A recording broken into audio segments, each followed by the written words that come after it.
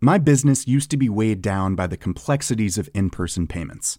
Then, Tap to Pay on iPhone and Stripe came along and changed everything.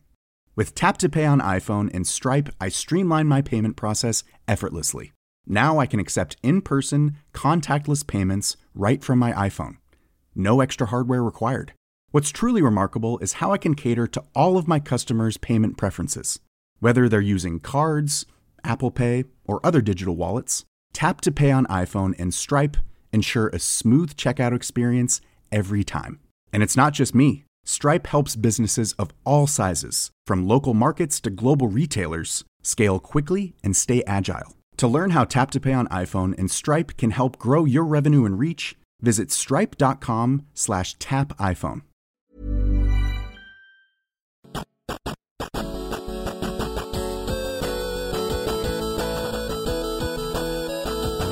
Good morning, video games. Welcome to Filthy Casuals, a podcast about video games hosted by three very kind and extremely knowledgeable boys. Thank you very much for joining us. My name is Tommy Dasilo, and with me, as always... Hey, Tommy. It's Ben Vanel here. It's great to be here on Filthy Casuals, the podcast we do together. I agree. It's good to be here, just you and me, Tommy. Just here to rap about games, as we do every week. Yeah, just the two of us. Yeah. Just two boys chopping it up. Yep. Just a duo, a double act. Yes. Yep. Yeah. No guests, Yep. no features. This famous chemistry that we have, just one-on-one. Just crackling already. The air is sparking with electricity. I can't do this. Well, you're in luck because we actually have a very special guest today. He's a long-time fan of the show. He won a lottery to be a special guest. I think it was a chocolate bar that had a golden ticket in Yes. it. Yeah. Yeah. I think it was a coin flip between your two fans, but all right. Oh, he got us there. Hey, Adam. It's me, Adam Knox. What's up, boys? Now the electricity's crackling. There we go. Yes. There we go. The main switch has been jacked on. I was all like revved up and ready as well to do like a fake 90s thing. I was going to do like a... There's been an explosion at Professor Grossenstein's laboratory, and now it's making candy. Ooh. Do you remember those fucking things Dr. from the Horrible? 90s? Yeah. Yes. I've been thinking about those that whole time. Yes. Because we're talking about the late 90s, the thing where it's Yeah. like, pour the goop What into was the all those glove. toys? Yeah, where you could make your own disgusting... This venereal disease looks like a tube. I don't think I ever had one of them, but I remember them seeming a little bit in the same realm as Lego to me, where it's fun to In what make. way? It's fun to make the thing, like any kit But where then it's like it make doesn't this, taste very good. and then you yeah, just yeah. left with it. Yes. It's like, Yeah. oh, I've just assembled this thing now, and now what? Yeah. I have a shitty model of Hogwarts that doesn't really look that much like the real thing. My ex bought me some Lego not that long ago Okay. to make. Yeah. Okay. When I built it, it said, I'm breaking up with you. Wow, you got all the way through that 70-page It instruction took forever thing. Yeah. because they don't use words in Lego, so any age can make it. Yes. I didn't really realize what it was saying. You thought it was going to be the Millennium Falcon. At what point of constructing this phrase did you realize you were being broken up with? Like, as you're making the K, you're like, oh, I don't feel good about this. Well, they get you to do it in all separate segments, so Yeah, it didn't right. make sense until I put it all. Yeah. No, it was like a little moon car, and the process of building it was very relaxing. I was a bit stressed out, Yeah. and it was a very nice gesture at the time to do a thing. But now I've got this fucking Lego thing that every time I look at it, I'm like, oh. Yeah. But I'm also aware of how expensive Lego is. I'm like, if I throw it away, that's like me wasting my own money at this point. Yeah. You I don't know haven't what thought the of fuck just I'd do like with it. therapeutic, like Lego Smash. Lego Smash? Or take it apart and make something else with it. Oh. A bachelor pad or something like that. You could take the remnants of a broken thing and then reconstruct them No. I'm still at the point where that Lego's got too much self-doubt in it to think it'll ever be reconstructed again. Dr. Dreadful. I've spent the entire time trying to look up what you were talking about. Dr. Dreadful's lab was that toy. We had it, me and my sister. And I think there were a few different ones. There would have been. There would have maybe different countries had different names for it or something. Yeah. It tasted like shit. It was disgusting. Yeah. Well, you get like a little, if someone's too young to remember this or didn't have parents that, like, full stop, didn't have parents. Sure. Would be a great reason for not having had access to this. Or parents that were very comfortable with them just consuming chemicals. Yeah. Right. I remember, like, in the 90s, my parents were always like, if it has 110 or 102 in it, those are the bad chemicals for whatever reason. Like the preservatives, it would list the different numbers. Yeah. And whatever they are, 110 and 102 were always the bad ones. I remember when another fucking like mineral with a number attached to it. They're like, probably fine. Yeah. If they've given it a number. The scientist made this. I'm sure it's edible. I remember being a little kid and I think maybe my grandparents getting me as a birthday present like a glow-in-the-dark quilt set, like a doona cover and then a pillow cover. That's make it so hard to sleep. Really counterintuitive. Yeah. It's crazy. Well, then my dad wouldn't let me use the pillowcase. Like, he took the pillowcase off the bed after like one night because he was like, this glow-in-the-dark shit, there's something's going to be up with this. It's going to give you fucking brain cancer if you're just like lying on this like glow-in-the-dark. When did he take it away? Yeah. Well, that's the thing. I think then when I did get sick as a child, a couple of years after this, I'm sure there was a small part of him that was like, that fucking pillowcase. I knew it. One night is all it takes. Oh. Made in Chernobyl. All right. I guess I'll sleep under this. Just walking around the ward in the children's hospital, trying to like gather other people to launch a class action against Glowzone. I had those reckless, the glow in the dark stars attached to the ceiling. No roof is what I'm talking about. I slept outside for most of my childhood. They were a 90s bedroom thing. Yes. The bane of any parent that had to move house with their child, and then eventually like get that shit off the ceiling. I feel like we definitely moved into a house or two that had that shit remaining because we moved a fair bit when I was in like the late 90s. We were renting a bunch of different places and whatever for some reason. You were on the run. I remember my parents always arguing about like covering something up, getting away with it, blurder or something. I don't know. Right, and you moved countries too. Yeah. We came here from... There's no extradition between the UK and Australia. You're the dumbest criminals. I've only got some dition. We can get away with some dition. Extradition would be too much. But anyway, I remember moving into places with... We rented a place for a bit in around this late 90s period. There was a bright pink house, and inside it had like an intercom and a sauna. It was small, but someone had clearly gone fucking mental and built all this crazy shit into this small house and then painted it bright pink. I was playing with that intercom when I was a kid. Oh, yeah. Damn, that was cool. I got stuck in a cupboard because I was always running around there. Was there an intercom in the cupboard? Well, no.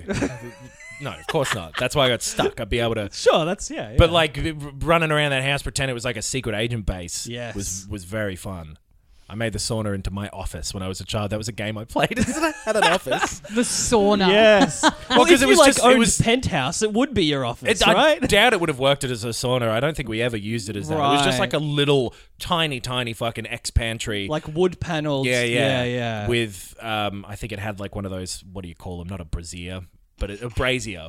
Oh, sure. A brazier is what you wear. Over-the-shoulder boulder holder. That's the one. What you were looking for. There's a sauna in my apartment building that has been inactive for the entire time I've lived there. There's just been a sign. I've lived there for 2 years now, coming up on 2 years.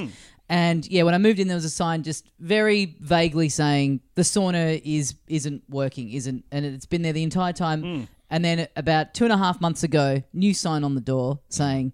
the sauna is closed due to the outbreak of the coronavirus. I'm like, what an incredible rebranding by my building manager. Yes. Just really saying like, hang on a minute, there's an opportunity here for me to be off the hook from doing absolutely fuck all behind my little desk every day. This broken door is now closed due to coronavirus as well. We're not going to fix it because of coronavirus. I want to make an offer to like, because I imagine that's probably something that's a big chance of just now never coming back. sauna. in the building, God, in yeah. an apartment building sense. But it's like, Even if it was there, you wouldn't want to be the person to use it, because if you go in and you're the first person to set it up and do everything, some other cunt's going to come in there and it's going to be an old man who's very comfortable with his body. Yeah. Someone's going to wander in. but this is the thing. It's right, as you guys will know, it's right next to my apartment. Right. So my apartment is like the closest to this sauna. Right. So I want to make a never play. noticed I it. want to like make an offer to Like it's past. It's next to the pool. Yeah, sure, yeah. I want to make an offer to the building manager and just be like, what if I just slip you a little money each month and then this becomes my personal sauna? What a way- Put a little lock on the door and then it's just purely mine. Well, You'll never use it. There's no Yeah, but just way. knowing that I had my own little personal sauna in the building, it'd be a nice feeling. But it's broken. You know that it doesn't work. Yeah. What's the point of... I'll fix it. How? You'll fix I don't What do you know. know about saunas? I know nothing, but If I'll work for it it to out. be broken enough, that all a sauna is it like a sealed room Yeah. that has some ventilation, I guess, to steam, yeah, breathe, yeah. and then a hot pile of rocks. What do you know about hot rocks? I guess I could just turn my apartment into a sauna. You're right. Good point. That's not what I'm Turn saying. the shower on, sit outside, and just wait for the room to fill up. Yeah. Boil some water, close guess, all the yeah. windows. Saunas are the fucking worst. Why would you want this anyway? I've never, ever enjoyed the feeling. First minute before you remember how shit it is, real good. No. Yeah, Because you can't breathe immediately as you go in there. Breathing is one of my most favorite things. I do it all the time. I'm off it. Yeah, I'm starting to get a bit over it. At the moment, This last couple of especially, months, I'm not. it's been more of a hindrance. I've been holding my breath Good. more often in more places, Yeah. genuinely, for the last 2 months than I ever have in my life. But we're here to talk today about the late 90s. So where were we at the end of last week's episode? We wrapped up the Super Nintendo. We wrapped up the Mega Drive. We / wrapped Genesis. up the PC. We didn't wrap up PC We gaming, kinda but just started we talking just started about it, PC yeah. gaming. Yeah. All the other weird little consoles that came out, like the 3DO and shit, they've come and gone Right. by the time from like 93 to 95. They have disappeared already. The Virtual Boy we didn't talk about. Oh, yeah, but that yeah. popped up towards the end there. That was a big famous failure of Nintendo's. I guess the reason probably that a lot of those CD-based consoles that were around from sort of 93 to 95 died a definite death was what happened in 1994. Sure. The most successful CD-based console to be released in the world. Yeah. The PlayStation. The Sega Saturn. Oh. the Saturn, I think, came out before the PlayStation. I think you might be right. Or Those are maybe both I'm wrong, 1994. actually. November 94 in Japan for the Saturn. December 94 for the PlayStation. So Yeah. they're around the same time. And going into it, Sega was still a huge name. The Saturn was their next thing. They'd had some fuck ups and people were confused about their hardware because of the 32X and the Sega CD. Yep. So they weren't coming into it in the best position from that respect, but they were a more well-known player. Do you remember when, we're all old enough to remember this, when Microsoft put out the first Xbox, which we'll talk about next episode. However, it was like, Microsoft? Yeah. Blah. Yes. What do they know about video games? Sony had the same attitude around them at this time. When it was all being announced and talked about, but the big difference between the launch of the Saturn and the PlayStation was that everyone was getting really into 3D at this time, and the PlayStation was built to be good at 3D, and the Saturn was not. Yeah. Saturn was focused around being really good at 2D, which it was, but that seemed antiquated. Oh, it's an insane move for them, right? Like, this was being discussed in the years previous. Yeah. Like, I guess we can talk about now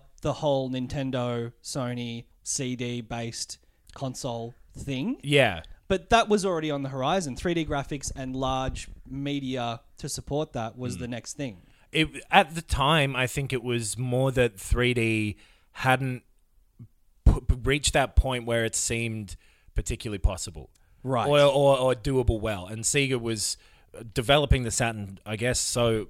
Because you're making a console, you're making it, fucking years beforehand, I guess. Yeah. So they're doing it at the time when 2D is still just fine. And that cultural shift of people thinking... And they thought it very quickly. Like 95, it was already like 2D games are old, that means they're bad. Yep.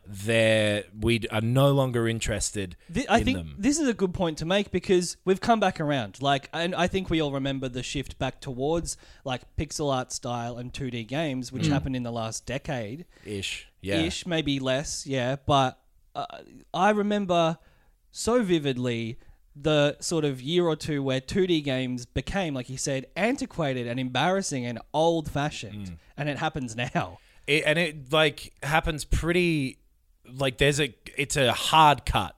Oh, Yeah. They're still putting out 2D games for this entire generation, in parts, but all of them are criticized for having that. People view it as though it's a lack of effort or a lack of skill to make something 2D instead of 3D, which is bonkers to think about now. Yeah. But yeah, very much at the time, 3D was the new big boy. 2D, just a little tiny boy. And who likes a little boy? Not me. No one worth. Not me. No. That's for sure. I'm halfway through reading a book called 500 Years Later, which is an expanded kind of version of an oral history of Final Fantasy VII that the guy wrote for Polygon? Yes. Polygon? Yeah. Yeah. And the beginning of it is kind of all about this. So that franchise is maybe one of the best examples of the decision of developers taking the leap from 2D to 3D outside of Mario, but that's almost a different one because that's kind of like a showpiece for their hardware that Nintendo have also developed.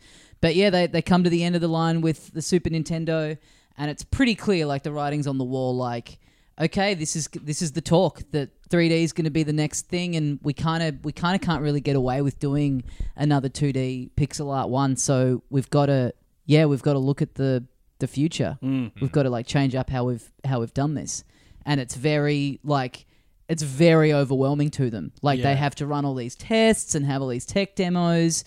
They famously they go back and forth between which hardware they should make it for. Should they make it for the PlayStation or should they make it for the Nintendo 64? And like it just ends up coming down to like which one is going to have the better hardware for their vision. And the storage media was a big deal as well, because like there's that demo that is out on the internet of like an early sort of tech test thing for a Final Fantasy game in 3D, and it's the characters from 6 rendered in 3D in a very Nintendo 64 looking way. Right. Apparently it wasn't made like deliberately be like, this is what it looked like on the 64. It was just made with like those really fucking expensive work desks. There's a silicon... things. It's like Apple Pixar shit. But it was like a test to see, can we make a battle system working this way? Can we make it look good? What does this end up looking like? And it's like a 3D rendered battle thing, but they realized very quickly that the size of it and the difficulty in developing and the amount of extra time it took to develop 3D environments meant that with the decision that Final Fantasy made, they wanted the pre-rendered background with fewer 3D proper rendered assets on top of it. For the sake of A, time, and B, like power, how it looks. And even considering all of that, Final Fantasy VII still had to be on 3 discs. 3 like CDs. So, and that was a huge thing for them was that, they didn't... And that they didn't have like recorded music. It was all like, I think it was called Red Book Audio. It was like MIDI on the PlayStation, basically. Right. It's very light files because it's just data telling it which note to play. They talk to the composer in this book, and he's really interesting where he like it's pretty compressed, the audio, because otherwise the game was just taking so long to load.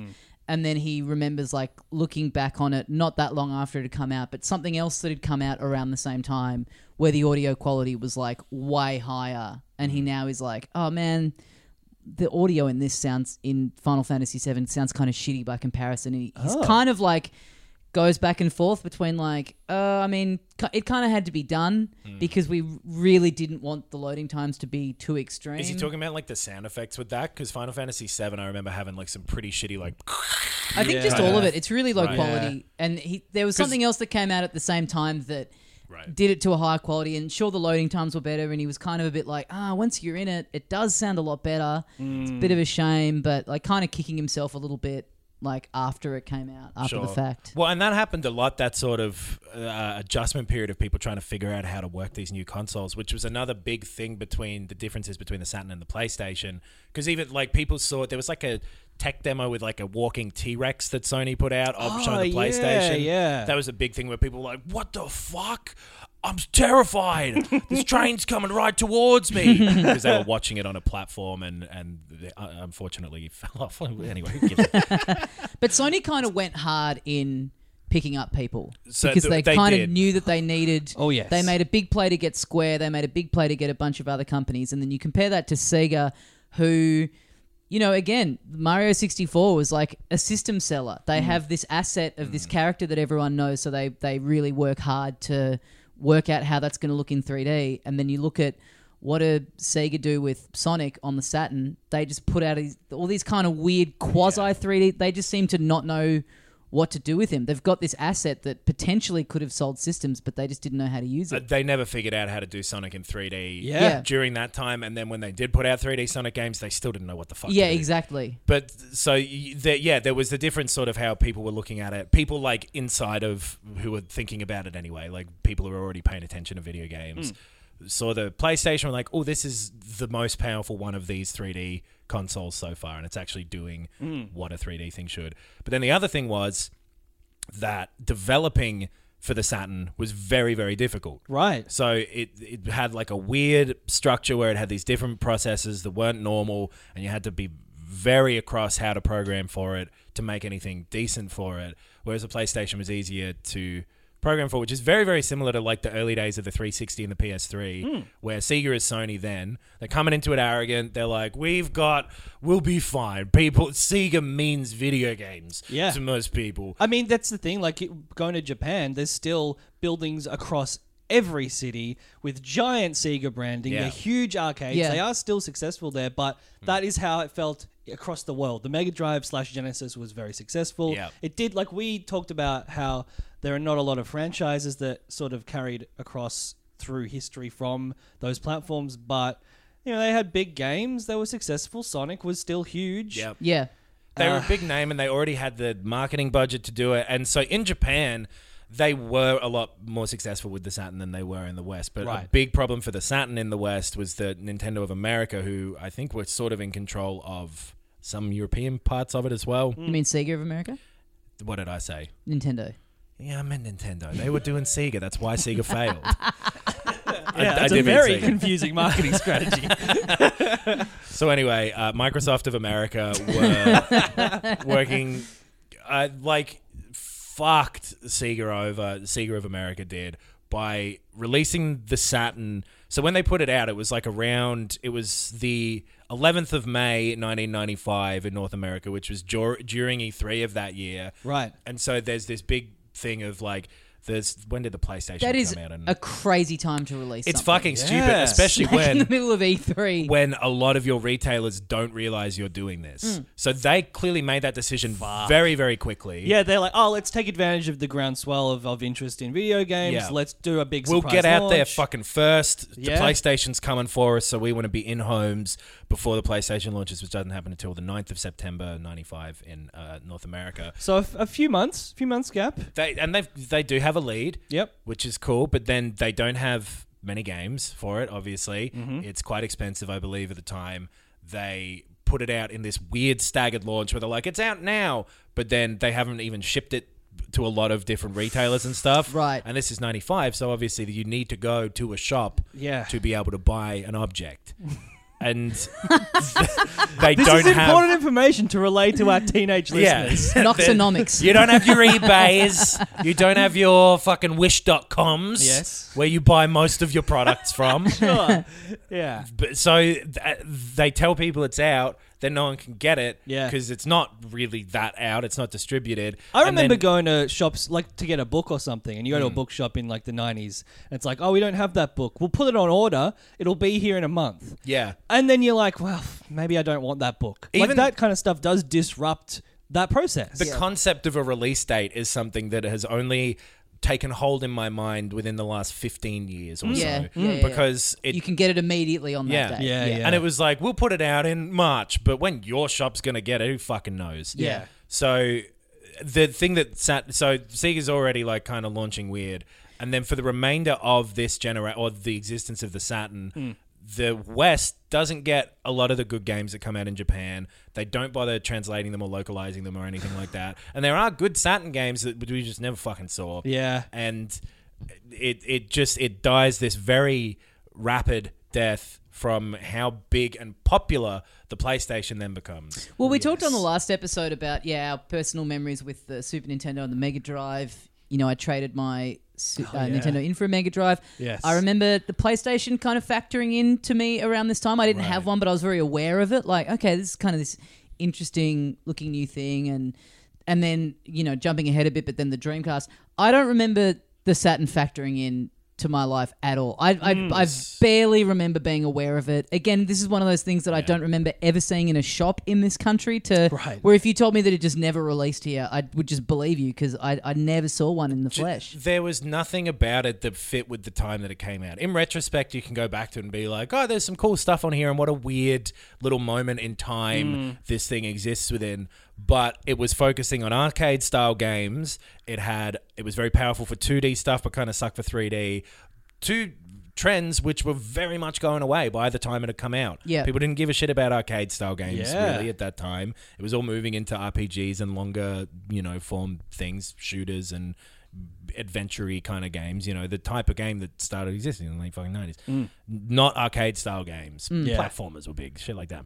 And then, the 3D stuff. So the Sega Saturn didn't have the games if you were paying attention. And then if you weren't paying attention, you didn't fucking know about it because Sony comes out with this really fucking good marketing strategy for the PlayStation, which is to make it the very first cool video game console. Yeah. Yeah, this is maybe legitimately the first marketing campaign I remember experiencing. Yeah, right. And caring about and grabbing me because it really did. Yeah. I don't know, I just watched that T-Rex 3D demo, by the way.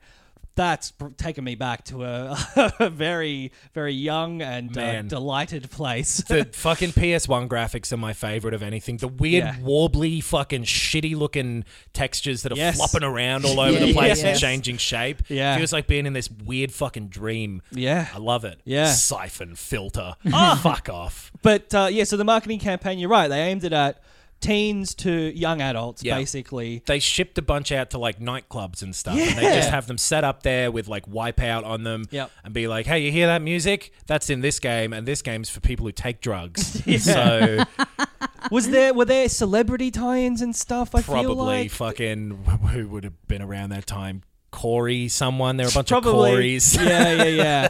Anna Kournikova would have had one. Here's young Conan O'Brien holding the PlayStation. There's a great story in this book about Square, like when Sony's really courting them. They say, okay, if we're going to put this on your console, you've got to sell 3 million of them for it to be worth our while. Of the consoles. We need you to have a base of 3 million PlayStations for it to be worth us because they're spending big on making this game. Yeah. And they also... Like, Sony gives them this incredible deal where they give them like a six title deal. They still retain like a lot of the takings from it, even though Sony are essentially doing like a lot of the work of like the marketing and the releasing of it and publishing it. Yeah. Like, Square still keeps an amount of money that's like basically parallel to if they had have just done it themselves. Like, Sony just kind of bend over and are just like, this is what we got to do. We're the new guys. This developer has like huge clout. Yeah, we want this game on our system. This is a long-term thing. Getting these guys in with us is going to pay off big time in the future. So let's just give them what they want. It's a strategy that Sony still used during the whole PS4 generation as well. When they were sort of on the back foot after the PS3, which ended up selling better than the 360, I think, globally. At some point it like changed. Right. But the 360 blew it out of the water for a while towards the start, and Sony got scared from that and did it again with PS4. And then Microsoft now has been buying up studios and trying to make these deals the same way as Sony was back then. But that 3 million console sale mark is very conservative. The PS1 or the PlayStation ended up selling 102 million units in total. Yeah. That's a lot. Yeah. I remember it being called the PSX at the time. It was indeed, yes, because they had the buttons. That was all of this was new. All of this aesthetic stuff was brand new. The two shoulder buttons was the L2 and R2. They did the first 2-stick dual analog controller. Yep. The vibration inside of the controller was their thing. Like the 64 did analog and it did the fucking rumble pack and all that shit, but they streamlined all of that a lot more. Didn't really use, but anyway, the what were we fucking talking about? Oh yeah, the number of ones they sold. Oh, it was called the PSX. The PSX was like the code name for it beforehand. It just stayed as a branding. Then the PS1 was like that little tiny mini one, right? Yeah. which had a screen you could attach to it. Oh, that's right. Well, yeah, it's probably worth pointing out because I'm sure a lot of people already know this, but we have kind of been pushing these episodes to maybe people who aren't as familiar with video games. So maybe there are some new people listening to this. That the really interesting thing about the PlayStation is that it started as a partnership between Sony and Nintendo. It was going to be basically a souped up Super Nintendo using CDs. Nintendo basically kind of and then end up getting cold feet and bailing on it, and Sony get very fucked off by this and then just go ahead and make it themselves. They bail on it in some kind of a shitty way. Yeah. I don't know if like the full details of what happened came to light ever. Which is a similar thing with Square. Like in this book, there's a little editor's note basically saying that the company line at some point with Square has clearly been to say that it just suited them to use to go with the PlayStation because of the storage, the amount of storage they could have. Because at this point, Square had pretty much exclusively been making games for Nintendo machines. Yeah, they were really in deep with them, so it was a big deal for them to leave. But there's sort of conjecture from around the time and that they were that definitely the storage being part of the reason, but that they were getting the shits with Nintendo not really communicating with them as well, and that there was like a bit more of that it wasn't purely a storage thing, that it was, and they kind of ended up being pretty iced by Nintendo off the back of that for a very, very long time. They couldn't really get, there's someone in there tells a story about how they couldn't get them to return their calls. Like they just like completely didn't talk to them. So it was like a pretty icy falling out, even though the company, like, it's funny because like the interviews in the book, the company line now, present day, is to clearly just like, well, not talk negatively about them, like just go, we just did some tests and it just came down to a storage thing. That was the only way to do it, was on the CDs. It's weird how that story, that thing of like the front runner in the industry becoming arrogant and losing next time around a lot of what they had, like that happened with Nintendo now, moving from the Super Nintendo to the 64. It happened from Sony from the PS2 to the PS3. It happened with Microsoft from the 360 to the Xbox One. It happens with Nintendo from the Wii to the Wii U. Yeah. It happens at least once every generation, sometimes twice. Yeah. It's crazy. If your last console was a success, your next one is probably going to be a pile of shit. The PS1 and the PS2, they managed to like keep it up for. That's true. I think because Sega are in there and they die during that. So one of them has they to literally lose. kill off. That's how big Sony was. We'll talk about. Oh, but I guess the Dreamcast comes out now, so we'll talk about it later. But we'll talk about it now. In terms of Saturn, because there's probably not going to be much more to say about it, except for whether or not we played one. We actually experienced a I don't Sega think Saturn. I've ever played one. I did. Is that the one that you won in a contest? No, I won one at a Civic Video when I was a child. Yes. Incredible. But then sold that and got a PlayStation with the Correct. money from that, like at exactly the What right a time. boss move. Yeah. The thing was discontinued. You're like a house flipper or something. yeah. And then I bought one back up when they were like $50 at a reject shop. Picturing this as like a public event where like they bring Knox up on stage, like, what's the first thing you're going to do on your Sega Saturn, young man? I'm going to sell it to get a PlayStation. I kept it for like, I had it for maybe a month or something and like hired a couple games from that Civic Video. Maybe I got free fucking hires because I won. Right. Oh, them seeing you come in. Here he is, wanting bloody Nights into Dreams, are you? Bloody Panzer Dragoon, eh? Yes. One Crash Bandicoot. What the fuck? That's great. If you didn't want to admit to the video store that you'd gotten rid of it. But so it just didn't have many fucking good games at all. It felt old. It really did seem like it wasn't part of this new wave of stuff. Nights was on it, wasn't it? I remember being interested in that because that was like, oh, it's the Sonic creators like new thing. But then it was just basically, it was kind of like 3D-ish looking graphics, but it They were still 3D. is 2D. And It's, they put out this weird analog controller for it Right. because you move around in 3D. But it was, then it ended up being like a 2D flying thing where you're just collecting little gems, and it fucking wasn't very good. Yeah. I don't think. And there are people who like it, but it's a very arcadey, hey, replay this and beat your high score style game, Right. which I think a lot of people were sort of sick of by then. Yeah. Because it did go away Yeah. for a lot of this generation. Some of the other games that came out on the Saturn, there were ports of like Resident Evil and Symphony of the Night and stuff like that. The Virtua Fighter games were big. oh yeah. Again, though, you're talking about an arcade fighting game that is being ported over, like not necessarily the hottest thing in the world. Tekken and shit did well, though. Like fighting games were still big at this time. Yes. Sonic R is a terrible. Racing? Yeah. No. Oh. Sonic says the R word. It's like I mean, I know that Sega were like the pioneers of the 90s attitude in the early Right. half, but they really took it one step too far. Yes. In retrospect, Sonic Blackface is no good. Jimmy Fallon was in that one. Talk about doing what Nintendo don't.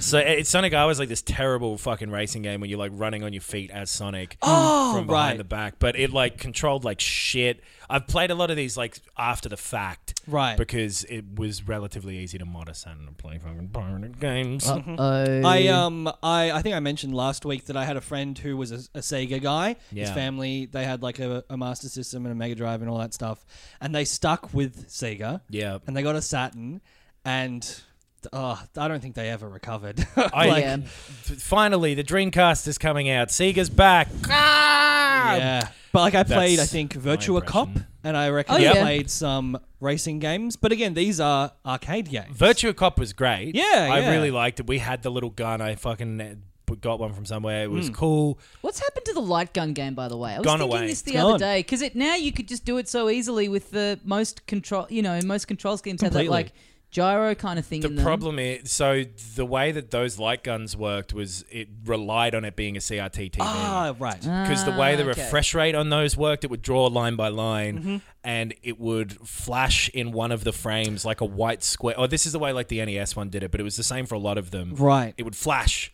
It was a literal frame. physical interaction between what was behind the Yeah. CRT screen and what was coming out of the gun, right? It would kind of the gun was just a sensor, and the TV would show up a little frame of where it thought the enemies were, and it would detect it. I'm not Right. a fucking scientist. I work at Mr. Goop's chocolate fucking factory. I can't do this sort of Is that technology. Augustus Gloop? Augustus Yeah. Gloop. Yeah. He survives and he opens his own chocolate factory. He got sucked into the main mind of the factory, and he is the factory. okay. And that's Fuck where yeah. I work. Yeah, I was just thinking the Dr. Fuck Knuckles jelly lizard shop. hometown laboratory. Yeah. So, but the light gun games, were great during this era. Yeah, I was thinking Yeah. the other day. I'd love a Time Crisis or Point Blank was yeah. a ripper. That was on the PlayStation. Maybe Yeah. Both of those multi-platform? have ports on the PlayStation. So again, even though Virtua Cop is cool, the Saturn still is behind in this genre. Did Time Crisis have the? I know it had in the arcade, but I can't remember if it came with this at home. The little pedal? The pedal Yeah. to move out from cover. Yes. I think some of the guns had pedals and some just had a button on the side that would Yeah, be I in think place you're of right. the pedal. Makes more Yes. sense. Yeah. Sega Rally was like a good rally game. Panzer Dragoon is like a very fun rail shooter thing. They made an RPG of it, Panzer Dragoon Saga, which I've never played. So there were some games that are like good. Tomb Raider fucking came out on it. Right. There's a whole bunch of things that are fun on it, but they're few and far between in the West at the very least, and they're not the type of game that is in vogue at the moment. So you can really see just based on the library of games alone what caused the Saturn to die. Because Sega have some cool properties around this time. So if you're a Mega Drive head and you're upgrading to the Saturn, you're probably thinking like, oh, cool, there'll be cool Sonic games. There'll be like a cool like Altered Beast, like all these different properties that you probably were really excited for them to like transition into 3D or have a bit more graphical power behind. Yeah. And they just do nothing with it, with any of them. Or like Shining Force, if you're into the Shining Force games, Sure. which I'm willing to bet virtually no one is. There's just not the library there, and then a lot of the good ones are also on the PlayStation and are better versions on the PlayStation. Well, so that's the thing, right? In the marketplace at this time, there's no point of difference for Sega anymore. They used to be different to Nintendo, significantly, stylistically. And they were the cool ones. They were the during cool that. one, exactly. Nintendo was kind of dorky, and Sega was like we got a badass hedgehog. He maybe swears if he could talk. Well, guess he says what? the R word. It's not swearing now, though. It's 1993. Who gives a shit? It's I can say 1995, and now we're into badass bandicoots. Yeah, exactly. Like, Yeah. Sony just takes all of Sega's cachet and one-ups them technologically. Yeah. Wipeout especially is like, at least in European markets, maybe in Yes. America as well, maybe in Japan, but my experience is predominantly the Australian experience. Okay, the PAL. Yeah, the PAL Yeah. region. Yes. Yeah, this is the PAL and NTSC bullshit fucking days. Man, You know, PAL's worse. Yeah, anytime I Is it listen really? to... Yes. Yeah, anytime it I runs listen at a to lower Kanan frame Rins- rate. It's got a worse resolution, even, I believe. Or maybe the resolution is slightly higher. I thought we were better. No. PAL is in no way better. Every time I listen to the Kane and Rince podcast and they talk about a game from... It's a British podcast. They talk about a game from around this era. There's always 10 minutes of fucking limey whinging about how dodgy the PAL version was. And it does make me thankful that I was young enough at the time where I didn't really... I didn't know of any different... I was just like, this is just how things look. Like, Yeah, Because yeah. PAL was at 50 hertz, so you'd have maximum frame rate of 50. Ah, But and usually NTSC it'd is be 60? lower, and NTSC is 60. Right. And I think PAL's resolution was like 576i or some bullshit fucking number. Right. That made sense when a TV was made of like magnets shooting lasers. Yes. But the 480p or I or something was the NTSC. Anyway, games ran smoother in NTSC versions generally. Right. I remember during having this it, era. needing getting a VCR that could play NTSC tapes, Oh. but then needing a compatible TV. Yeah. It went Crazy. for so long. Remember fucking switching regions on DVD Yes. players? Yeah. Man, good thing we're a global community now.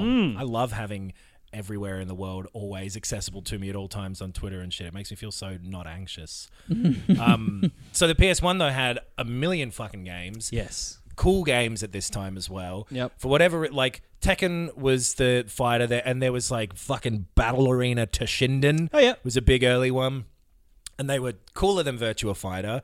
People saw them as more of the moment. They weren't the 2D Street Fighter shit anymore that was also coming out on the Saturn. They had things like Wipeout. That their whole thing was this aesthetic, this very 90s clubby lasers. Put your big fluffy pants on. Yeah. Chuck the pacifier around your neck. Yeah. Exactly. And fire up the PSX. Yeah. It's very ecstasy It is, era, yeah. and they make games that plug into that. Again, like aesthetically, that's a very, very strong one. And it's like if you're not 20, if you are 14, you still feel cool and older playing that game. Yeah. Yeah. As opposed to a Mario Kart, which is still a great game and good for kids and everyone because they were great. Yeah. Where's Sega coming in? They got nothing. Sega's got nothing like that. Nothing distinct about Sega anymore. So they fuck off. They're done by 1998. The Saturn is dead. Yep. And they start working on the next thing. But as the PlayStation's sort of having this big rise, Nintendo is still putting shit out on the Super Nintendo, which is old now, but they're like, the next one's coming, everyone. Don't worry. Yeah. Nintendo's coming out with they call it the Ultra 64 at the time. Everyone's talking about the Ultra 64. It's a 64-bit console. So it's two PlayStations. Yeah. The PlayStation's only 32-bit. Yep. So we're going Yep. to... You want to strap two PlayStations together? Don't bother. The Ultra 64 is coming out. I remember these numbers meaning everything at the time. Like Yeah, even around this yeah. time, They like were so huge. hypothesizing with my friend, like imagine what it's going to be like when they get to a 256. Yeah. Imagine Yeah. what it's going to look like. I think we're up to technically like 2048-bit if it doubles yeah. every time. Keep Yeah. it going. It's so Yeah. disappointing that they don't What would have it the be? number on the end of like the Switch 3000 or whatever would be so much better. Like the PS2 was 128-bit, I Right. guess. 128 and so And then so then 256 would be like the 360, Yeah. I suppose. And then 512-bit would be the current ones. And so we're going into 1024-bit. Okay. Unless yeah. there was another I feel like 2 there was a bits jump. come out in the Yeah. generation. Like maybe the original Xbox is technically 256-bit. I feel like it might have more than doubled in a few of the generations. It's I just don't funny think it that it's means always fucking jack doubling. shit anymore. I don't even know what it meant back then. I have no idea what Yeah. these bits were about at all. No, I can't even hazard a guess. But Nintendo thought they were so fucking important that they literally strapped it onto the end of the name of their company, and they're like, "That's what we're calling the console, Nintendo they- 64." Yeah. I guess they created that, right? Like, if Yeah, they hadn't have maybe. made a big deal about that, it was Well- only in retrospect that I remember being aware of, like, oh, so the Super Nintendo was 16. People were talking about it with the 3DO and shit, saying like, "These are technically 32-bit." I feel like the graduation from 8-bit to 16-bit was also talked about. I do remember that. Okay. But never having owned a 16-bit console Right.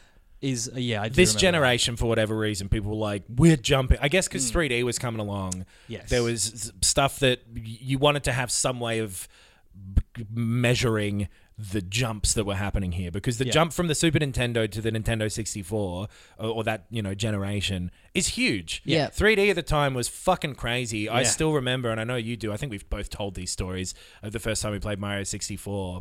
But so the Nintendo 64 comes along in 95 in Japan, I think. End of 95, 96 here. 97. 97 97 here. here. Start of 97 here. So maybe 96 in think. Japan. End of 96. Let's see. September 96, maybe? You've got it. Oh, September 29th, 96 in North America. So June 96 in Japan. But I Right. do. But in terms of the bits, I Right. do remember that really working as a strategy Yeah. on me, at least. I do remember a lot of conversation of like, oh, so the PlayStation's 32, and then Nintendo have a 64-bit one. Right. Like, wow, they're just not even gonna bother fucking around with 32. They're just leapfrogging straight over. Yeah. And then because they're using cartridges, yeah. the difference And in I quality is like just to look at a screenshot, basically the same, and in many Yeah. ways lesser so because you can't store the same kind of things on a There's cartridge certain and on a effects, CD. like graphical effects, it can't do. Yeah. I think also because Nintendo are a little bit more restricted in terms of development, right? Like you can't just open it up like a PlayStation and be like, all right, fuck around with all of this tech. They're a bit more controlled. There was like most Nintendo 64 games, like the way that the hardware did it, put like this blur on it, like this anti-aliasing effect. That's why they look so blurry. Well, Yeah, they right. in this There Final was some Fantasy there were book, differences. in this Final Fantasy book, they talk about, one of the developers talks about eventually seeing Ocarina of Time and being very impressed with it and sort of thinking like, oh right, okay, well I guess we kind of could have done, they've done this, Right. Like we probably could have done Final Fantasy VII on it, which they fit, but they were just like, well, we weren't tapped into, like that's their developers using their Yeah, hardware, so they were yeah. tapped into it in a way which we didn't have access to, so we just didn't know that was an option. And it's like, for the most part, Nintendo and Rare who are able to do that with this machine. And like, it has bigger areas than the PlayStation because there's like more RAM on it and you got that fucking little expansion thing.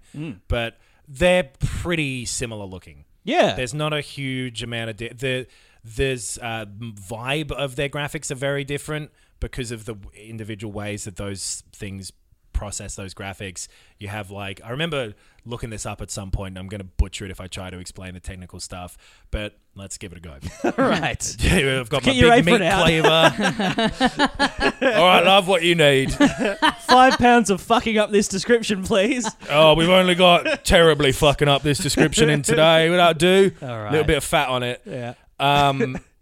The PlayStation had issues with its Z buffer, which Yes. is what is telling the computer where in depth each thing is occurring. Yeah. Right. So that's why the graphics look all wobbly, because the whole time it's like, I think it's fucking here, Sure, but I don't know. It right. might be over here. Should I jump it over there immediately? Yeah, let's do it. Right. And so that's why they looked all wobbly. The Nintendo 64 didn't have that, but also had this like blur and anti-aliasing stuff that made it look all kind of muddy and blurry and smudgy. Right. So So, they- weirdly, it was like actually more precise in where things were. They just looked worse. They looked Or kind of fuzzier, yeah. and the PlayStation kind of looked crisper, and then could do those pre-rendered 3D backgrounds a lot more easily because it had more space. The 64 was like technically capable of doing it. Resident Evil 2 came out on it and has those pre-rendered backgrounds, Right. Because the people who ported that were very good at compression stuff and were able to fit it into a cartridge. Right. So yeah, there's a lot of technical differences between the 64 and the PlayStation that lead to some pretty different games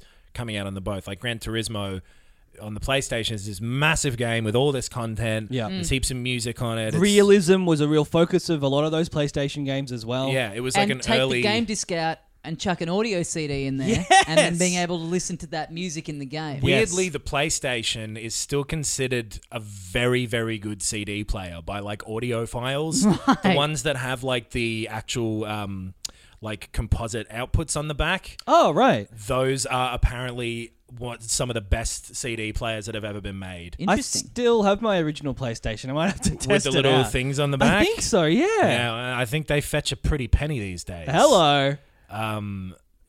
I don't know what the difference is personally between different CD players. I thought the Yeah. whole point of them is that they're digital and it doesn't exist in Yeah. whatever. Apparently they're crisper in some way. Yeah, right. As someone who owned a Nintendo 64 at the time and not a PlayStation, the big thing I remember being very jealous of was the cutscenes. Like seeing Right. That's seeing what I was about cutscenes to on mention, TV yeah. in demo units and just like you the 64 would do these kind of like cheated, Banjo-Kazooie opens with that little movie, but that's just using It's all in-game That's all renders. in-game engine kind of that they've sort of cheated. Like seeing the actual like motion video. full motion video stuff just made it look light years ahead of its time. But then I remember the big thing from the Nintendo camp, them being very cocky about like none of our games have loading times. That's the thing Right. that we've sacrificed.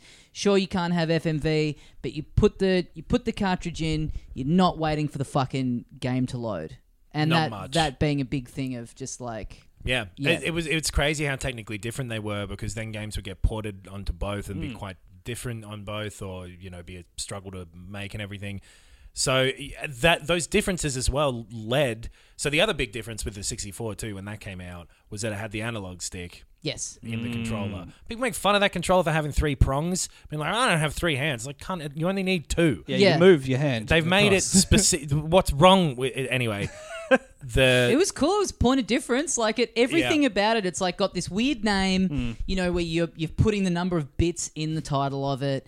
The controller is kind of this bizarre looking thing. Like it looked fucking futuristic Exactly, at the time, though. yeah. It looked Yeah. so cool at the time, and it had all the different colors for them. They looked more fun. And then that stick Yeah. was really cool because 3D games on the PlayStation up until that point, they still haven't really figured out how to make them control well. No, well, you weren't actually controlling in 3D. It was still just You had forwards, the little- backwards, left, and right. Right. Yeah. Yeah. So the 64 coming out of the gate with Mario 64 on it as well, being like, not only have we put this stick on here, but here's exactly how to use it because we've made a game that has perfect 3D movement. Right. It was such an crazy. exciting time to be into games as all this stuff is coming out, and there's this huge leap from these sprite graphics into like feeling like you were like a little kid, but on the forefront of like this technology, like Yeah. stuff looking like the future.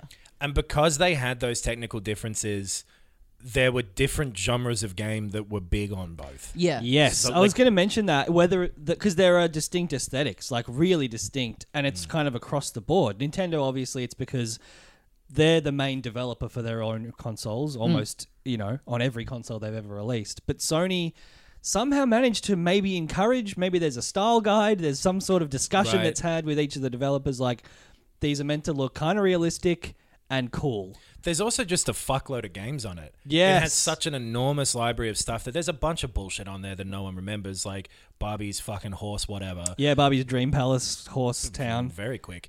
But Well, so PlayStation is like the console of my life. It's Yeah. the one that I really got into gaming with.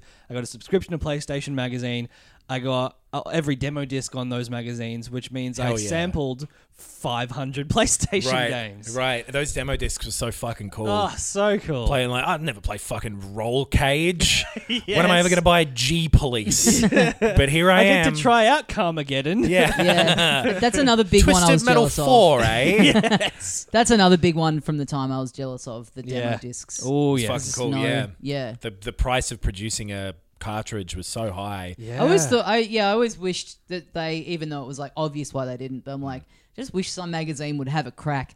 Oh. Chuck us a demo cartridge. Who cares Yeah. if it means that the magazine costs $70? I remember people God. talking about, like, because this was the time when you could, towards the end of the 64's lifespan, where you could bring like a digital camera memory card into a chemist's and print out photos there from that. Thinking like, why don't they have a thing where you can jam a cartridge in there, it'll upload that month's demos, and then you take the cartridge out, take it home. Because they gave me a fucking Mew in a shopping center with That's like right. a Pokemon event. Yeah. It's like, well, they could do this for everything. Yeah. But not relevant anymore.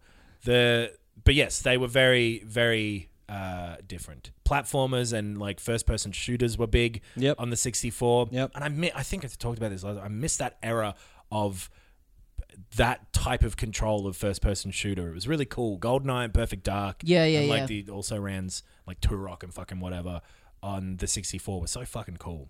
Perfect Dark, 20 years old this week. I think I saw a few shit. things pop up of that. Yeah. Happy birthday. It's not a person. It was so embarrassing that I just wished happy birthday to a video game. Next time I'm washing my hands, I'm going to think back to that one. Because I'm singing a happy birthday song because it's coronavirus. Oh, yes. Thanks, mate. Yes. But then the PlayStation, had this enormous library with a whole bunch of different things. There were all these racing and every different type of game that you could wish for was on that thing. Yeah. And it was fucking cool. It didn't have the big hitters like the 64 did, I don't think. No, I was going to say before, the sort of two comparison games for those two platforms, one is probably Mario 64 for the Nintendo. And then I think Final Fantasy VII is probably the closest analog for PlayStation. At the time, I remember people comparing Final Fantasy VII to Ocarina of Time. And Right. those games were like sort of in direct combat in the magazines and stuff, where people going like, Final Fantasy VII is the better JRPG, because they were calling Zelda an RPG at that time. Yeah. There was no RPG equivalent like that on the 64 at all. And No.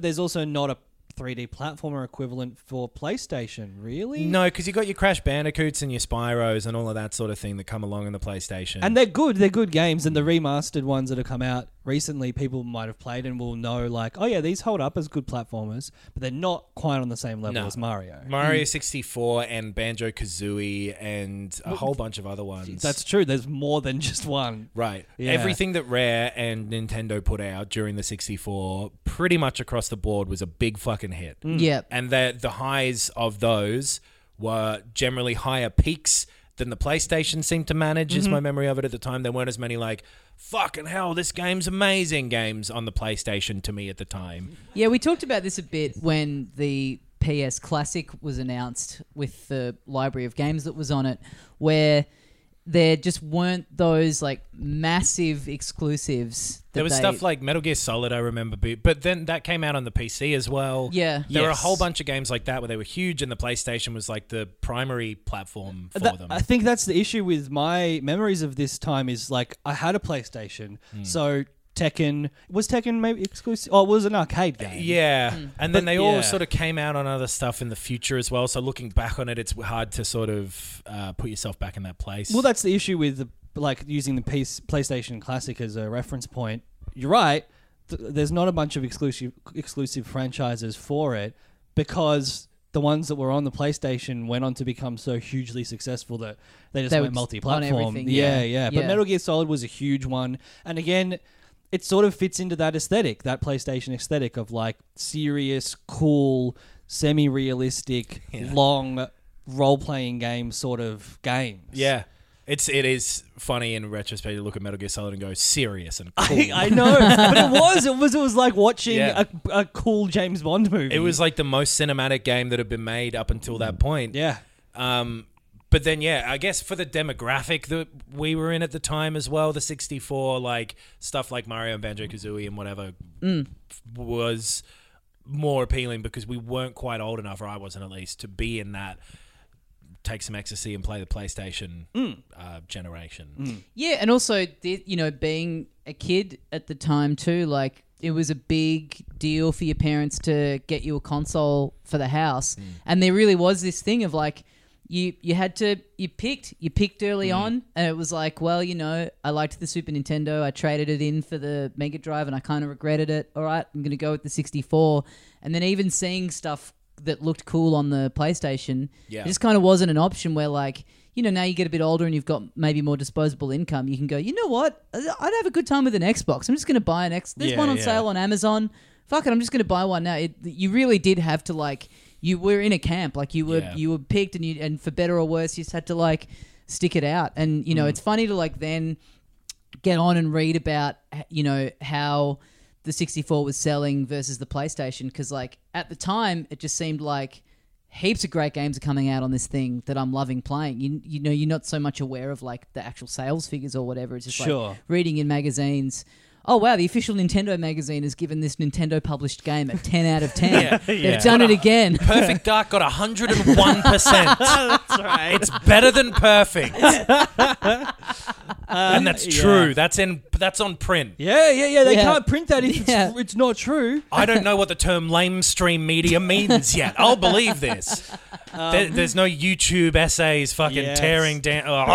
I guess I could get Hyper Magazine if I want a more balanced opinion, but I don't have the money to spend on 2/3 worth of, reviews and previews of games for consoles that I don't own. And where's the demo disc? It's exactly. not on there. Exactly. Well, I think you didn't give a shit about it, but the reason we had a PlayStation was because I wasn't a ecstasy taking 18-year-old, but my dad was the person with the purchasing power in the family, and he was the one who was going to be like, yeah, it's worth spending money on a video games console. We're skipping our ecstasy this month, honey. We're buying the kids a PlayStation. But he was also a gamer, and he was never going to buy a Nintendo 64. He, I think, like a lot of people, had the attitude that they were for kids, and he saw the PlayStation as the PlayStation 2 and 3 were later advertised as being a piece of technology for the home theater system. Multimedia entertainment center. Totally. And he would have been probably actually tapped into whether or not they were a good CD player. He loves music. At the time, CD players were still expensive. It was a selling point. DVD players for the PS2, huge. Blu-ray for PS3, massive.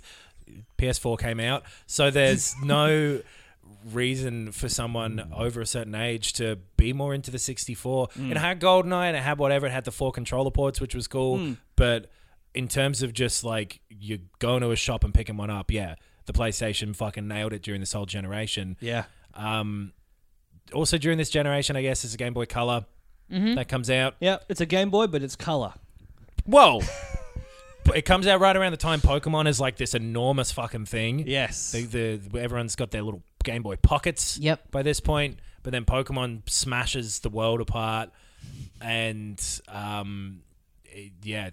Game Boys are selling through the roof. I remember, the upgrade to Game Boy Color looked incredible. Yeah, it was cool. Just being able to have not even that many colors on the screen at once, and it was like a slight improvement to how graphically powerful it was as well. So it wasn't just color; it was like a little bit better. Right? Too. Oh yeah, because you could play original Game Boy games on a Game Boy Color, but you couldn't just put a Game Boy Color game into a Game Boy and play it in black and white. There were some that were both that had like the black cartridge. Where if you put in an original Game Boy, it'd work. If you put in a Game Boy Color, it'd have color. Right. And then there were ones in like a clear cartridge that were only Game Boy Color. I think maybe Wario Land 3 was the first one I remember being like a big, like, this is a Game Boy Color exclusive. Yeah. The like second Pokemon games, there were those Zelda games that Capcom made. Yep. That were in those. So there are a few of them. The first generation of Pokemon games were made for the normal Game Boy, right? Yes. And you got because I think that's when I got a Game Boy, was the Color.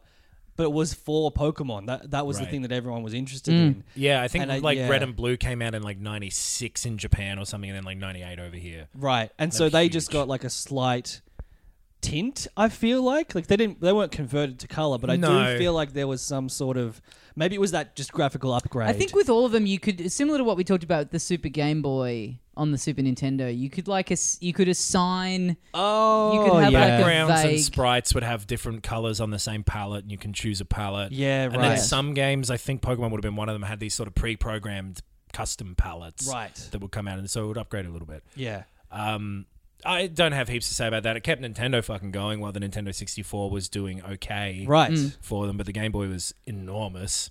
And was for the entire There was no competitor to it, really. Yeah, There was like the Neo Geo Pocket Color. Remember that? No? Exactly.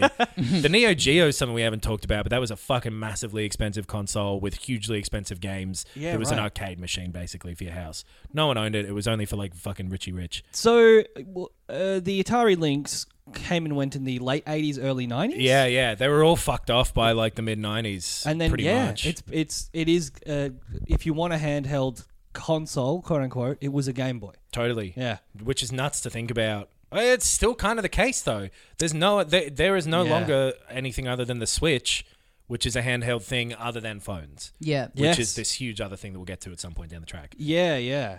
But so yeah, Nintendo was doing big with the Game Boy. Pokemon was the biggest fucking thing in the world.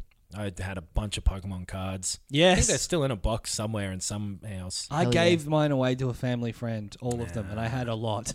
They're worth money still. Yeah. I've always Yeah. thought about digging them out and fucking packing them up and sending them off to someone. You should. Yeah. Or just have them. No, Look at them. I don't Play need them 'em. anymore. They're done. So then I remember getting a copy of Electronic Gaming Monthly. This must have been end of '98 maybe, Sure. with new redesigned Sonic on the cover. And Yeah. it was this whole cover story in advance of the Dreamcast coming out about Sega's big attempt at getting themselves back on track, and redesigning Sonic and giving him green eyes was seen as a big part of this to compete with the coolness of PlayStation or whatever, I guess. He had like some folded arms and he looked a bit funky. Yeah. He was. I mean, there's- that was Shoes were always his different, thing, his kind of though. proportions. They took him from being kind of like squat and sort of Right. stretched him out a bit. He went from early '90s to late '90s attitude. It was a small difference, but there was a difference there. Okay. And people in general were talking about like the next generation by this point. They kind of tried to make him look like those kind of weird Looney Tunes t-shirts. You know, Yeah, like yeah, yes, Bugs yeah. Bunny's dressed like a gangster and going, "Suck my dick." Yeah. Exactly right. WWF is in its attitude Yeah. era, Yeah. and kids want you to tell them to suck your dick. That's what all the early teens are into at the moment. That's so weird that Yeah. actually was like a cultural moment with all these children watching South Park and shit going like, Yes. "Hey, suck my dick." You're like, "You're 11. Yeah. I don't know if I even could. Even if I had to, gun Yeah. to my head. It What a went from great eat my burn. shorts to take my shorts off and suck my dick. Yeah. I'm no longer wearing shorts. I The know. shorts are out of the picture, man. I'm I wearing know- satin boxer shorts that say "suck my dick" on them. I know what'll show my teacher who's boss, demanding that they commit pedophilia on me. Got him.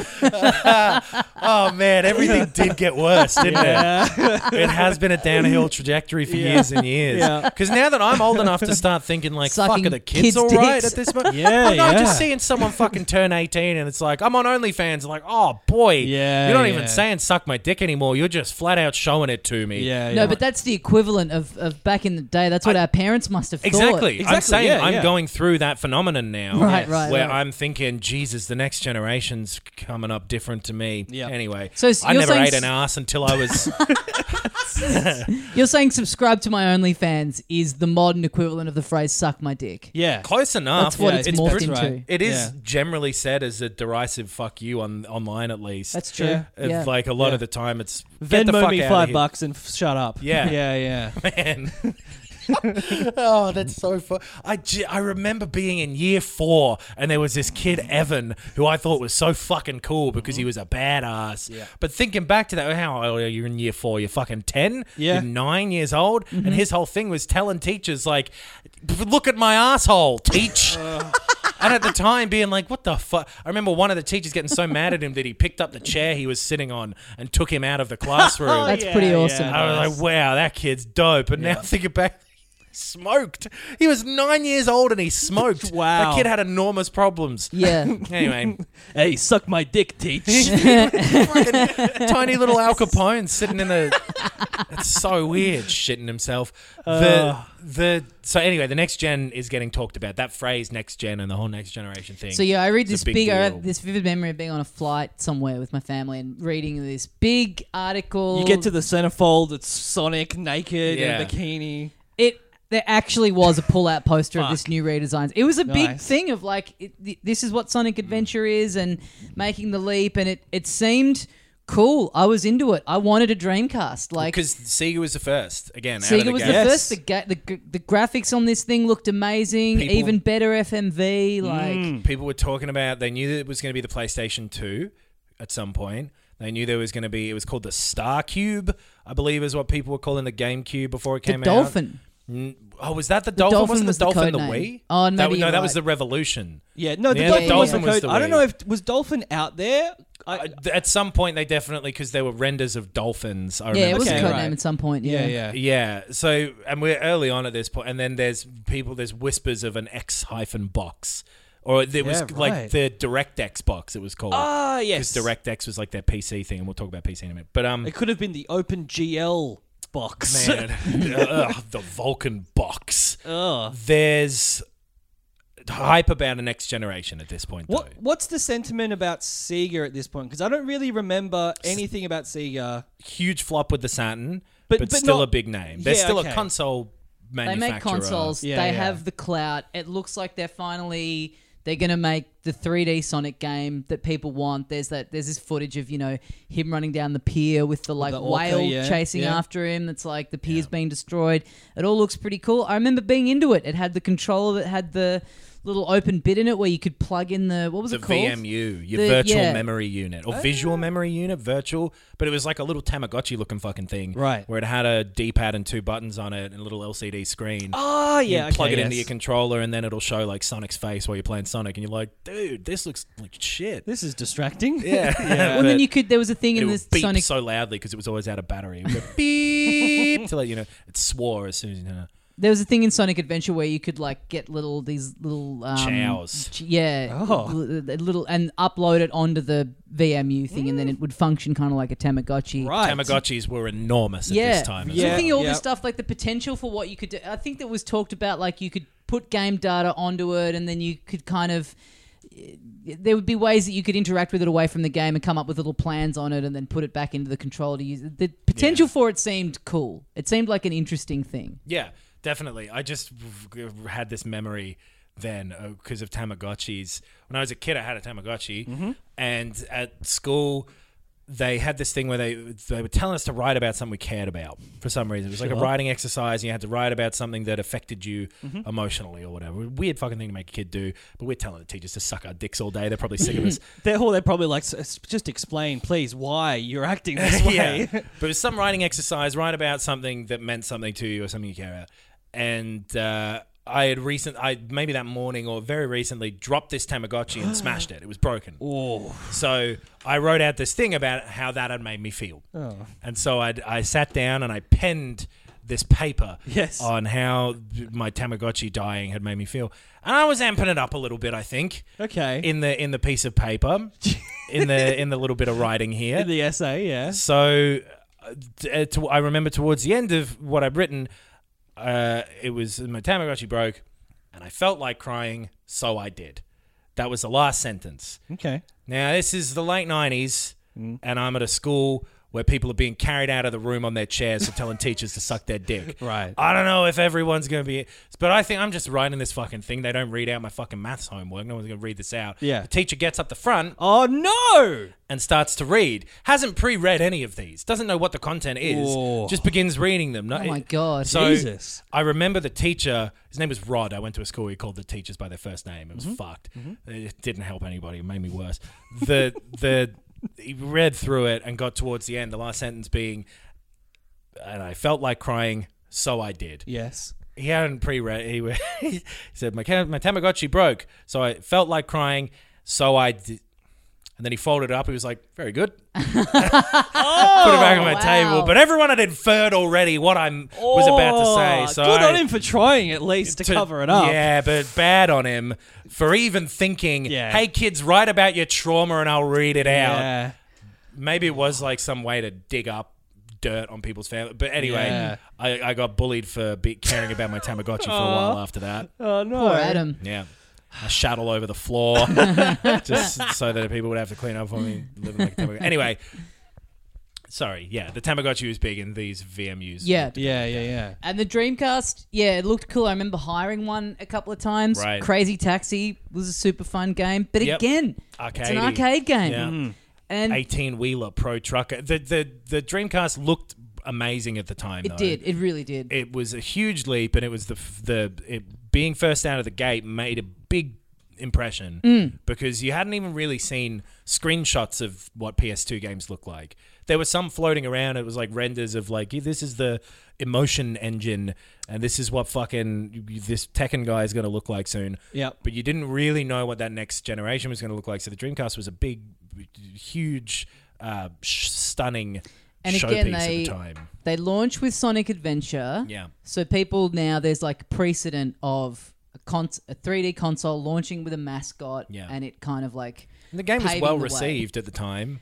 It's a Was it? terrible game. Do you want to It was hear a at the quote time. Okay. from this is fantastic. IGN have the definitive Dreamcast launch game guide, Okay. an article written in 1999. wow. It came out on the 9th of the 9th, 99 in America.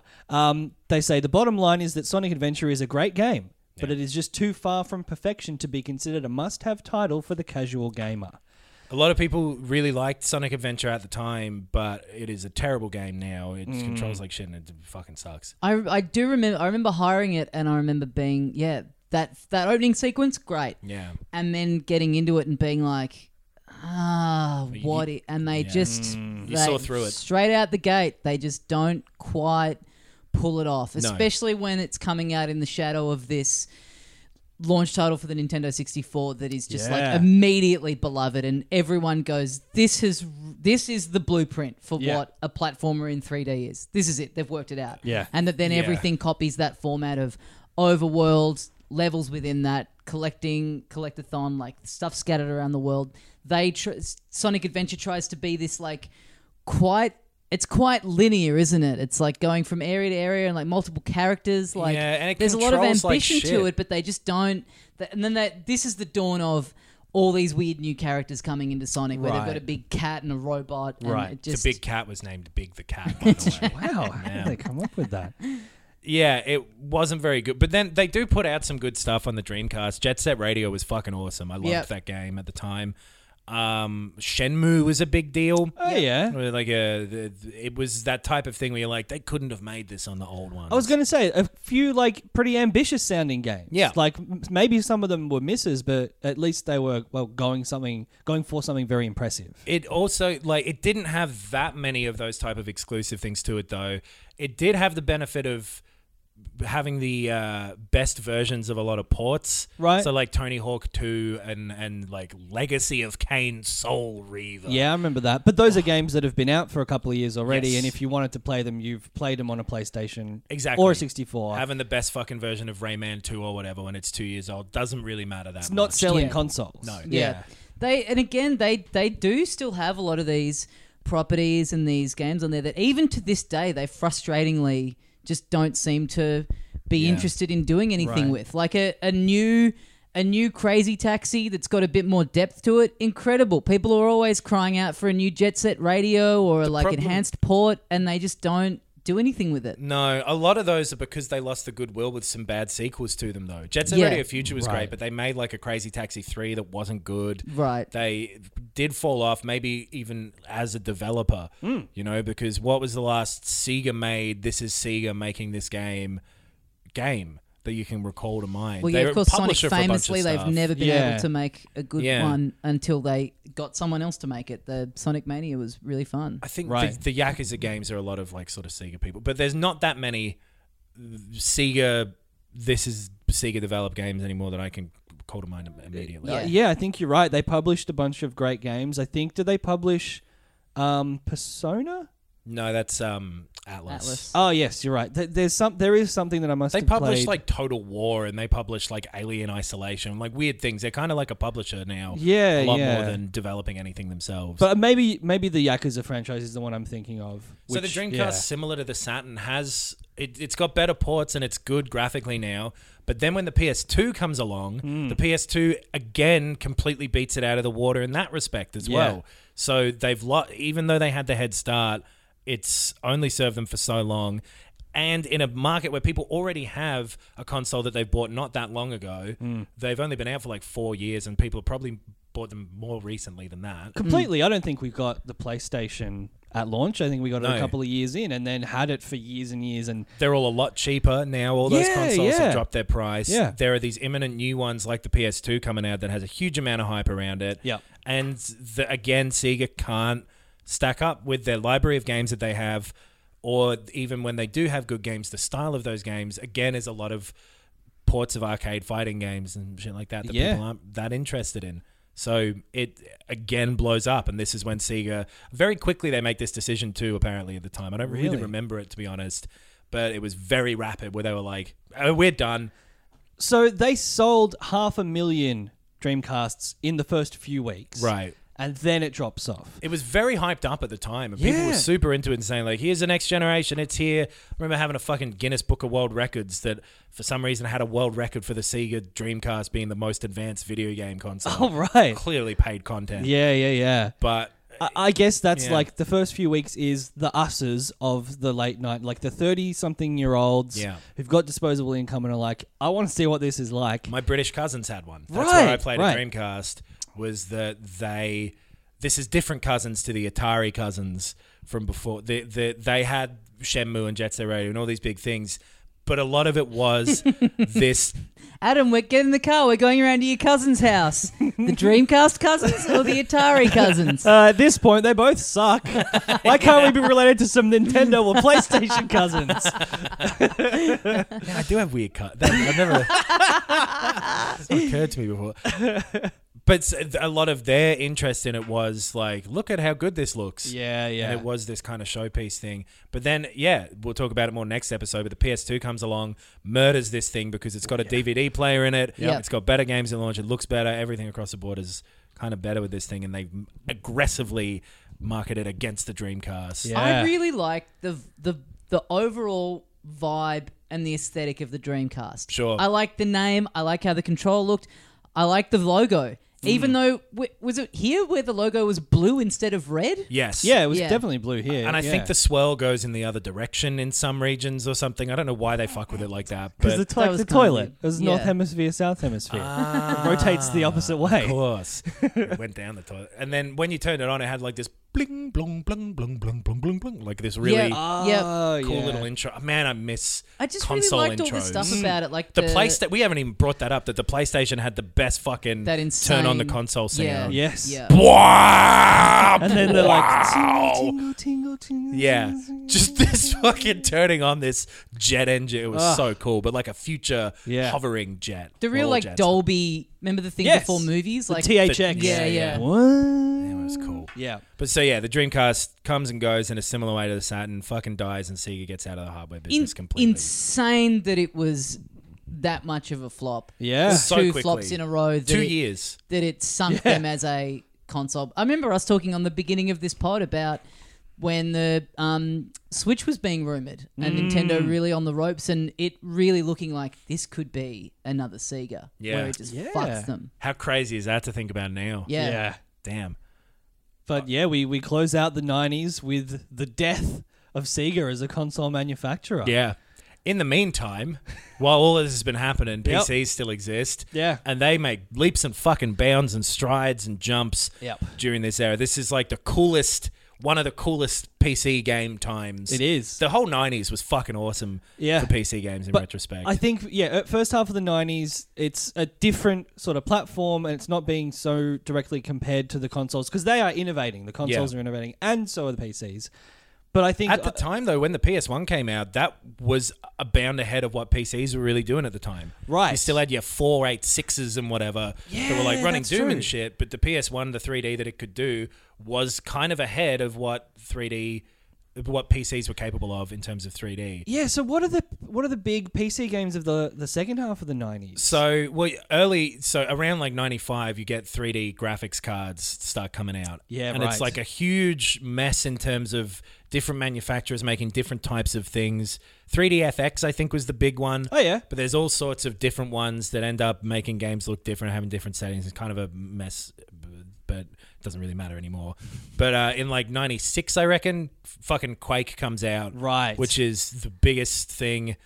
It's a very good game. Shooting, like, first-person shooters on the PC in the late 90s are amazing. Cause, your team deathmatch and all of that stuff gets... Exactly. Yeah. So this is where online games start kicking off. Because fucking Half-Life comes out in the late 90s, so Counter-Strike does in, like, 99 Oh, yeah. as well. You got Quake 2 and 3. Unreal and Unreal Tournament come Yes. out. You got your StarCrafts Yes. coming out. You got your fucking Diablo? Diablo. And 2, were they both? 2, I reckon, was 2000. Well, let's have a look. But you're going to have to suck the computer's dick to get that one. Well. Yeah, I got that 90s attitude. I remember seeing. It is 2000. So Diablo 1, which is a pretty...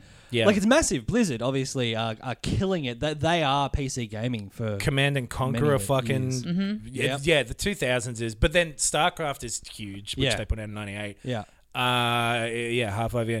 What else you got on the fucking PC during this time? You got some RPGs and shit coming out. You got your Baldur's Gates Ah, yes. and that sort of stuff. Yep. Your fucking Fallout 2s. Sure. Sid Meier has exploded. He's all over the shop. Yeah. Civilization? Are you fucking kidding me? 2000, The Sims. I was comes gonna say, out, yeah, so that's the we'll other- get more yeah, into that. yeah. But yeah, online shit starts taking off. Not so much in this country because we're a fuckhole for internet. Yes. But and to this day, Yeah. over in places that are capable of it, online games, shooters in particular, and then RTSs, real-time strategy games for those of you playing at home, are huge. Yeah. And it becomes enormous. It's kind of Wild Westy. It's all like different, like GameSpy shows up to try and Yes. be like this weird way of coagulating servers together, but they're all over the shop. Forums are weird. Everyone's all over the place with multiplayer things in PC games during this time. You could do a whole other podcast about this because then the Yeah. Dreamcast had a fucking like 36 whatever K modem in it. That's right. Yeah. And there were ports of Quake 3 and stuff, and like Phantasy Star Online was over there. EverQuest was a huge 90s PC game yes. that comes out. Yeah. The format of what games are now is very much established during this time because all your fucking Fortnites and PUBGs and whatever, it all goes back to basically Quake. Yeah. That's the first massive one where modding becomes a huge thing as well, which then leads to a lot of indie development Yep. and then full studios being made out of these modders getting together Yeah. during this time. Modding isn't so much a big thing anymore. People still do it for lots of games, but the way that mods were in like the late 90s, early 2000s, they were fucking enormous. Yeah. They were whole different other games. Like Counter-Strike is considered a game. It was a fucking mod for Half-Life. It's nuts to think about. So yeah, the PC games were all over the shop. They were very cool. Well, no, they weren't. They were fucking nerdy. It was the nerdiest place in the world. It Yeah. totally was. Yeah. Everything looked shitty. Like these beige fucking computers looked awful. Big fucking CRT monitors. We never had Click, click, a computer at home that could play many games on it. Like, Right. we didn't really upgrade. But my big memory of PC games around this era is like all the consoles, uniform boxes. You go into a store, Right. all the PlayStation boxes look the same. My memory of going through the PC aisle is that there seemed to be no...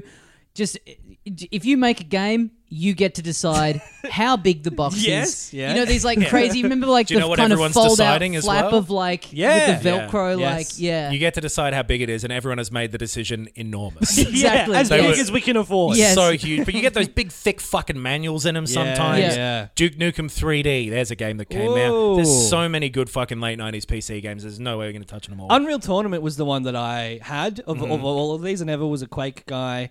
Like I said last time, I was never a Doom guy, but Unreal Tournament guy. was... I'm the quality guy. Bang, or whatever, instead of duh. They Yeah, shoot yeah. guns. That's Yeah. my parody. That's my parody of the week. But yeah, Unreal Tournament, like, basically was, I guess, like Counter-Strike played for years. Yeah. It was modded. There was different maps and stuff was done to it visually, but it was a game that was played for like 7 years or something. People still play these fucking games now. Yeah. It's nuts. Some of the mods from them, like Team Fortress was a mod that was made for Quake 1 that then became, over years and years and years, Team Fortress 2. And then that kind of led into the Overwatches and shit of the Yeah. world being made. Yeah. Like the genealogy of how pretty much Quake, which like came from Doom and everything. Yeah. But the way that the online coding was done in Quake was in some way revolutionary, where it was trying to predict where you were going to be. because internet was to so combat slow. lag. Yes, of course. Yeah. It had algorithms in it that were saying, like, if they're moving this direction, they might be here. So kind of trying to predict for every possibility of where they might be, so that it didn't actually have to update you with the information coming from the internet. It could figure it out itself on your computer, which was quicker. Yeah. Really clever shit being done. All of online gaming started now, pretty much. And how did this in the 90s? But it pretty much happened during this last half of the 90s there. Yeah. And that's what most people see games as being now. Yeah. And shit like speedrunning started. It was called Quake Done Quick originally. Like streaming and sharing of videos of games started on PCs during this time. Yeah. It's wild how much of it was same as a lot of things where it was these dorky little fucking nerds doing it and everyone's like, fuck you. You don't play games competitively. That's then a word that we said in the 90s. And then it turned into this, huge fucking thing that it is today, where if someone isn't into it and wants to play like a single player game, they're like, fuck you, you nerd. Yeah. Some word we're not going to be allowed to say in the 2030s. So, yeah, it's cool what was happening during PC games, but the scope of it is too large to go into during this. Yes. Yeah. I also think probably the best examples of those kind of games haven't actually been made yet. They are made probably in the early 2000s. There's some big fucking deals that happen then, because a lot of these are harder to go back to now because they're so prototypey. They're so early and formative that there's not an enormous amount of reason other than historical interest to go back and play Quake over something different. I don't know what, but a more mono. But no, it's still good. But yeah, there's other versions of things that get made, and there's also 100 million copies of these games that come out around the same time too. Yes, that are peppered all through this. Yeah, but I feel like the big tentpole PC games that I think of in this era of my life come out in our next episode. Sure. Yeah. I like Half-Life. That's a good fun game. Oh, yeah. Hell yeah. The next episode will be good as well. I'm looking forward to talking about it. Early 2000s. Well, let's wrap it up for this week. That brings us to the end of the 90s. Yeah. Wow. You can find us Y2K's coming for us. Uh-oh. Yeah. Better stock up the second fridge with supplies. It seems silly right now to make fun of a global scare that people ended up fixing. Yeah, exactly. It wasn't nothing, it's that they fixed it. Yeah. So I shouldn't do it. If people fix things, doesn't mean it didn't happen or we overreacted. Yeah.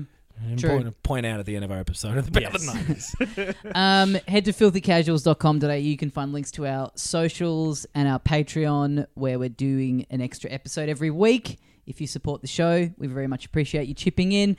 You've also got our YouTube channel that's got our Let's Plays on it. Oh, yeah. Thanks for listening. We'll see you next week for the start of the 2000s. And as we say here at the end of every episode of Filthy Casuals, suck my dick, Teach.